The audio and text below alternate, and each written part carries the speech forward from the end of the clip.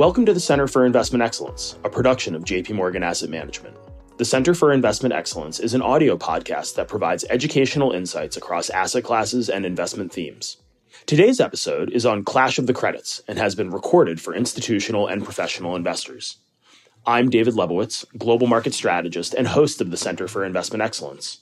With me today is Lisa Coleman, head of the Global Investment Grade Corporate Credit Team within our Global Fixed Income, Currency, and Commodities Group, and Jeff Lovell, Senior Portfolio Manager on our Global High Yield Team. Welcome to the Center for Investment Excellence. Hi, David. Thanks for having us. Hi, David. Thank you. It's great to be here.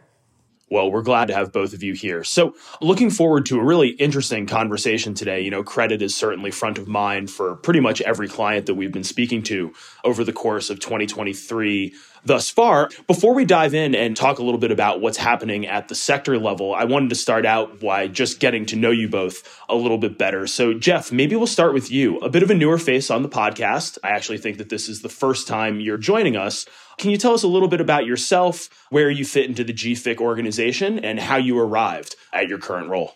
Sure, happy to. So I joined JP Morgan in 2004 on the high yield team after about 10 years at another asset manager. Our high yield team is based in Indianapolis, Indiana, where I live with my wife and 3 daughters. Over the course of my career, I've spent about 20 years in research and 10 years in portfolio management, have loved both roles. And in the 19 years that myself and our team have been here at JP Morgan, high yield assets under management has grown from $3 billion to about $50 billion today. And our team manages for institutional accounts, think pension funds, for high yield funds, and then as pieces of strategies like income funds, Core Plus, and GBOs that have allocations to high yield.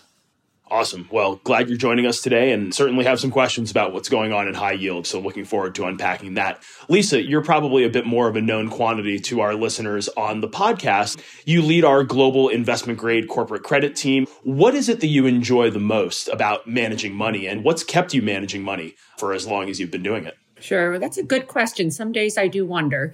But I will say what I love about managing money is it's kind of like problem solving or puzzle solving at its best, right? Because you get so much data that gets thrown at you every day, and you're trying to figure out, does that information that you're getting change your investment thesis? And how do you pivot to recognize when perhaps you have the wrong thesis?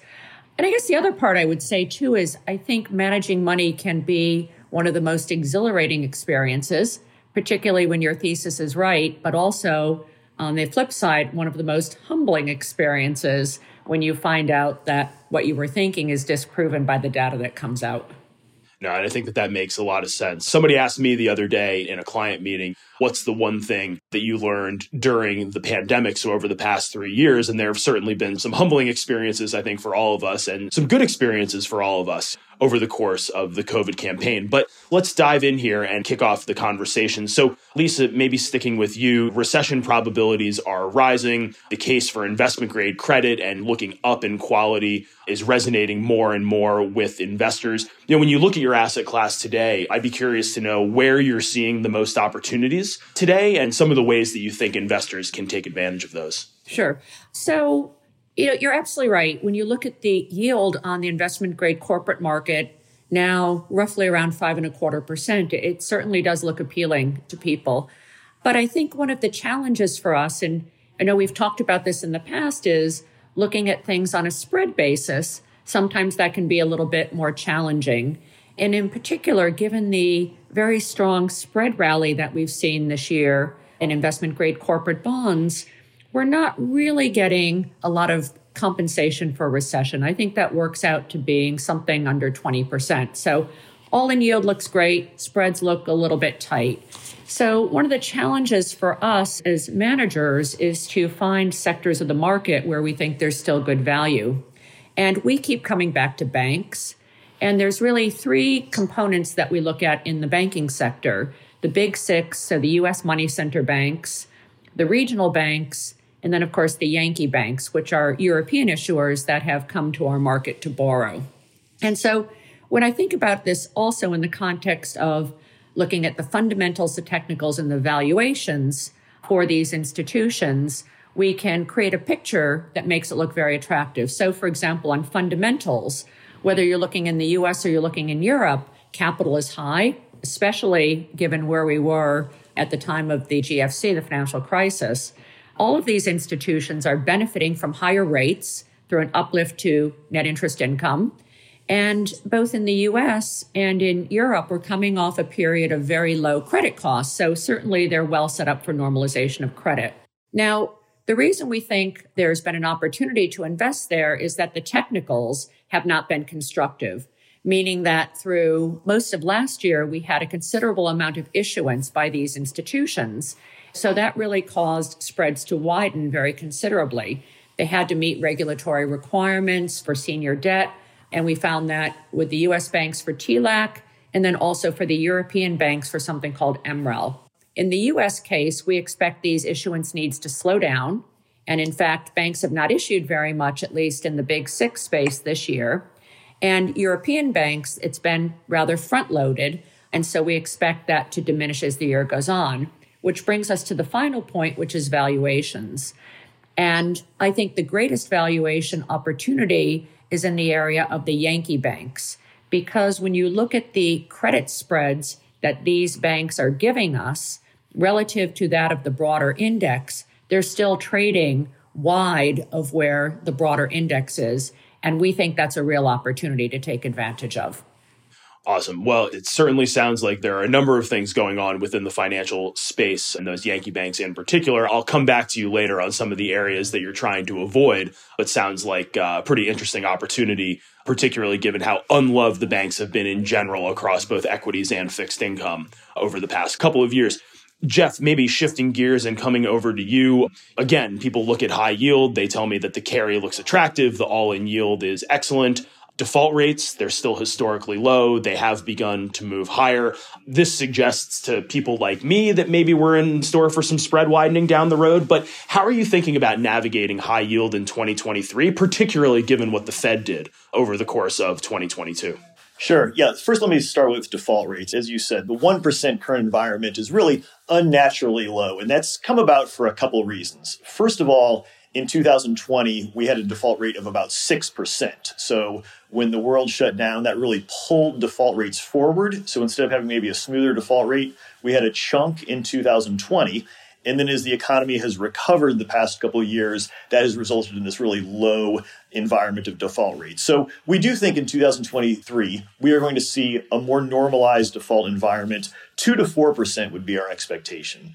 Now, we think that that's going to be idiosyncratic. It's not going to be big chunks of sectors that have defaulted like maybe prior cycles, but it's going to be more over-levered companies that really lack business resiliency. You can think about a company like Party City that defaulted recently, really commoditized products subject to internet displacement. So stresses we're seeing in the markets, but they're really kind of here and there. You're seeing some in media, in retail, in tech.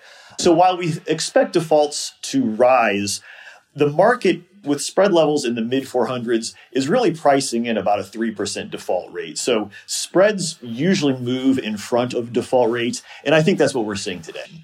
As we enter this year, fundamentals are solid, even in the face of a slower economy. Debt levels have maintained at low levels. Management teams, because we've had such a short cycle between COVID and now, there has not been a lot of excesses built. Management teams have been pretty disciplined on keeping leverage low. Cash flows have rebounded to beyond 2019 levels, even in this slowdown. So there's pockets of strengths and weaknesses, but overall, it's a pretty resilient set of companies in high yield.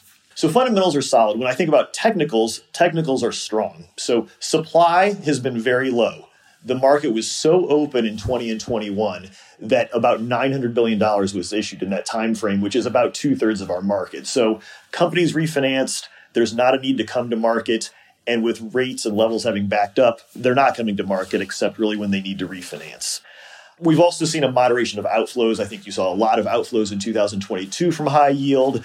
That's really moderated as, again, we've kind of repriced the market. When you're in the mid-8s, I think that becomes more appealing and we've seen fewer outflows. And then finally, on technicals, convexity is appealing. The average price of a high yield bond is 88 cents on the dollar. It gives you downside protection if a credit weakens, and it gives you upside opportunity if a credit improves or if a company is acquired. So yes, as you said today, I think we're seeing valuations much better now that we're in 8.5% yield versus 4% a year ago. and the power of carry is back. So 8.5% gives you good compensation for credit risk. And in what we see as a moderate default cycle, you can have good returns from here. Excellent. So it sounds like both of you across your respective asset classes and respective sectors are finding opportunities. I want to come back to where you're seeing risk. Lisa, maybe we'll start with you. You talked a lot about financials and the banks earlier on as an area of opportunity. I'd love to know if there are any areas of the market that you're actively trying to avoid. And then Jeff, to you, you mentioned that risk in your space is feeling increasingly idiosyncratic. Are there kind of commonalities, and maybe we can flush out a little bit more what I think you were getting at. Are there commonalities across the companies that you view as being higher risk? But Lisa, maybe start with you in terms of what you're seeing. Sure. So, it was interesting listening to Jeff just now because as with high yield, our corporate fundamentals still look pretty good. And when you look at where we were a year ago when we were running with very high revenue and EBITDA growth at 20-year highs, I think we would all have to agree that that was unsustainable. And now as the economy has slowed down, we would expect to see more normalized run rate. And so where we think we're coming in now for the fourth quarter results that we're in the midst of, 9% revenue, 6% EBITDA, that still looks pretty good. And that's for our median company. And even if we look at weighted averages, it's roughly in that same ballpark. So to your point, where are we avoiding? We're not really seeing any meaningful sectors that we feel we need to avoid. Rather, things are more idiosyncratic. And if I could just kind of give you an example of what's changed, and I'm sure Jeff has some views on this as well, we can look at the energy sector. So one would have thought, gee, if we're getting poised for a downturn, that's an area we really want to be careful about. And yet, when we look at what's gone on with our energy sector, looking at integrated and independent producers, we're now seeing leverage at less than 1x, which is almost unheard of. And, these companies have such a discipline when it comes to CapEx and the like. And really what they've been able to engineer is the ability to satisfy both bondholders and shareholders. So bondholders by repayment of debt, getting that leverage down to the levels that I mentioned. And then for equity holders, giving excess cash flow to them in terms of share repurchases and dividends. So I'm not saying that we're seeing this in every sector, that we're seeing leverage down to much lower than that of the index. But I think here's an example of why it's more difficult today to think in terms of broad sectoral spaces. And maybe just one more point on what we're avoiding. I think in the past, you have been rewarded as an investment grade manager going into a downturn to avoid the fallen angels. And that's one of the things that when we look in historical periods, it's usually been sector driven. We can look at energy in the past, we can look at autos, but we're just not seeing this broad-based weakness. And rather, things are really quite idiosyncratic. So a couple of examples, there's a large chemical company in our space that did an acquisition. Probably timing was a little bit off, but made strategic sense. This is a company that if we do run into a more pronounced downturn, we would expect them to migrate from our space to Jeff's space. And some also say, looking at the aerospace and defense area, another large issuer that in a more meaningful global downturn could potentially be downgraded. But again, we're not looking in these spaces for a broad-based, really deterioration. Very helpful. Jeff, maybe over to you. So kind of a similar question. Again, you mentioned that, like Lisa, a lot of idiosyncratic risk in your space, but maybe just respond to what Lisa said about investment grade and give us a little bit of perspective about how you're navigating some of those risks. Sure. Yes. I think what Lisa referenced earlier, the fundamentals really apply across investment grade and high yield. Fundamentals are what they are. We have different compositions to our markets, which makes for some different views of relative value. For example, financials in high yield, we generally are underweight financials, right? There's a lot of subprime lenders with that cohort of the economy that has really faced a depletion of savings, and that's a weaker part of financials and mortgage brokers. So financials are not as attractive in high yield. Energy, I would echo Lisa's comments on energy. Energy companies are really living within cash flows. have really gotten very disciplined around low leverage. So energy has come back to be a more high quality sector after really the bust that it had a few years ago. I think it's interesting that now that we're in earnings season, just to see the amount of dispersion that we're seeing in results. In high yield, the most positive sectors are part of this theme where the consumer still has the preference for experiences versus goods. So the sectors that are booming in high yield right now are gaming, lodging, leisure, airlines, where the consumer still wants to spend, still wants to travel, still wants to get these experiences. So all those sectors are well beyond pre-COVID levels. And then as a corollary, spending on goods remains negative. So weaknesses that we see in the high yield market would include retail and consumer products. So retail has faced kind of a double whammy. You've seen lower demand, and at the same time, inventories are uncomfortably high. So in 2021, when there was major supply chain disruptions, retailers did not have enough inventory. The knee-jerk reaction in 22 was to order as much as they could. And they have a lot of inventory, and then demand slowed down in the second half of 22. So retailers have slowing demand, and then they're forced to really be promotional to get their inventory out the door. So they're seeing really weak margins in the fourth quarter for sectors like that. And I think for high yield, there's this big range in the middle then of really just kind of resilient sectors, communications, healthcare, that are really showing resiliency. There's that middle of the market. If I could just chime in and add on something that Jeff had said earlier, he's absolutely right. And one of the things that we've been struggling with is how to benefit from this resurgence of spending for services.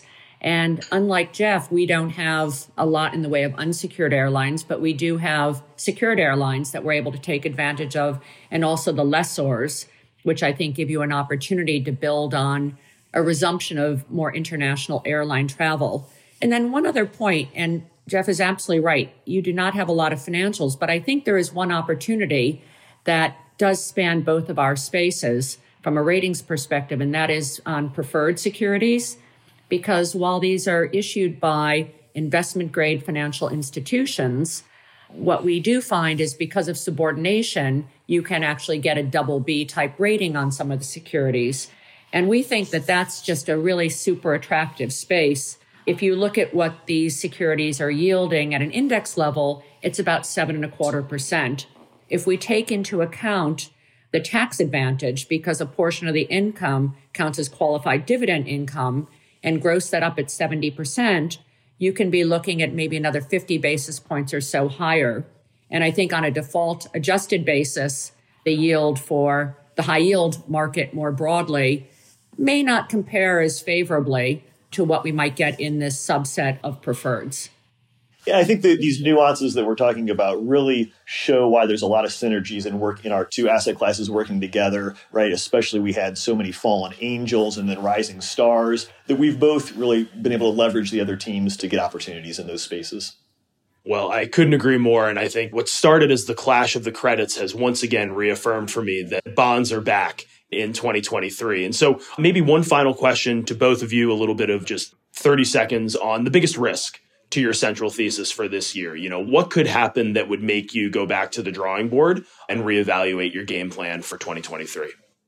I'll start for high yield. So when we entered 2022, high yield was yielding low 4%. And so I think it was very clear to us that there was not a lot of value in the low 300 spreads, a treasury below 1%. And so we were very short duration, we were very short risk, and that really played out in 22.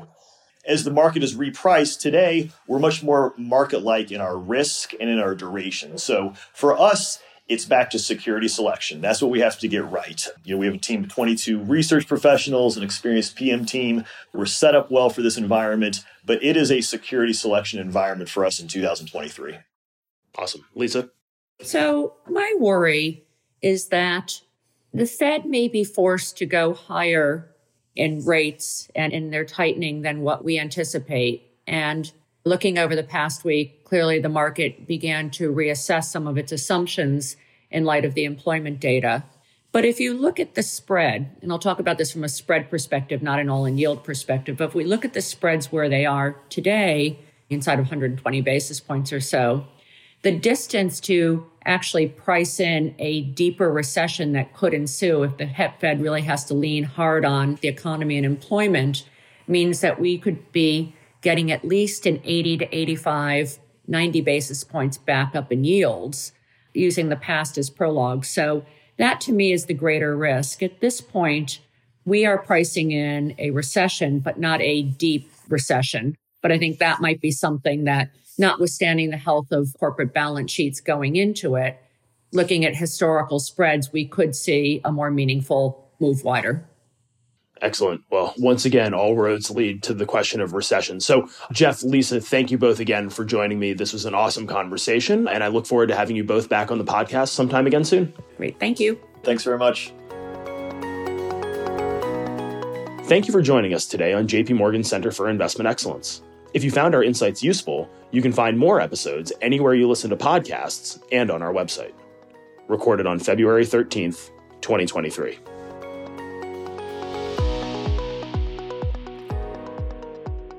Not for retail distribution. This communication has been prepared exclusively for institutional wholesale professional clients and qualified investors only, as defined by local laws and regulations. The views contained herein are not to be taken as advice or a recommendation to buy or sell any investment in any jurisdiction, nor is it a commitment from JP Morgan Asset Management or any of its subsidiaries to participate in any of the transactions mentioned herein.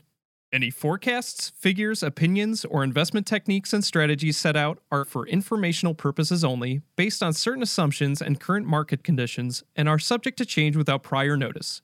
All information presented herein is considered to be accurate at the time of production. This material does not contain sufficient information to support an investment decision, and it should not be relied upon by you in evaluating the merits of investing in any securities or products. In addition, users should make an independent assessment of the legal, regulatory, tax, credit, and accounting implications and determine, together with their own financial professional, if any investment mentioned herein is believed to be appropriate to their personal goals. Investors should ensure that they obtain all available relevant information before making any investment.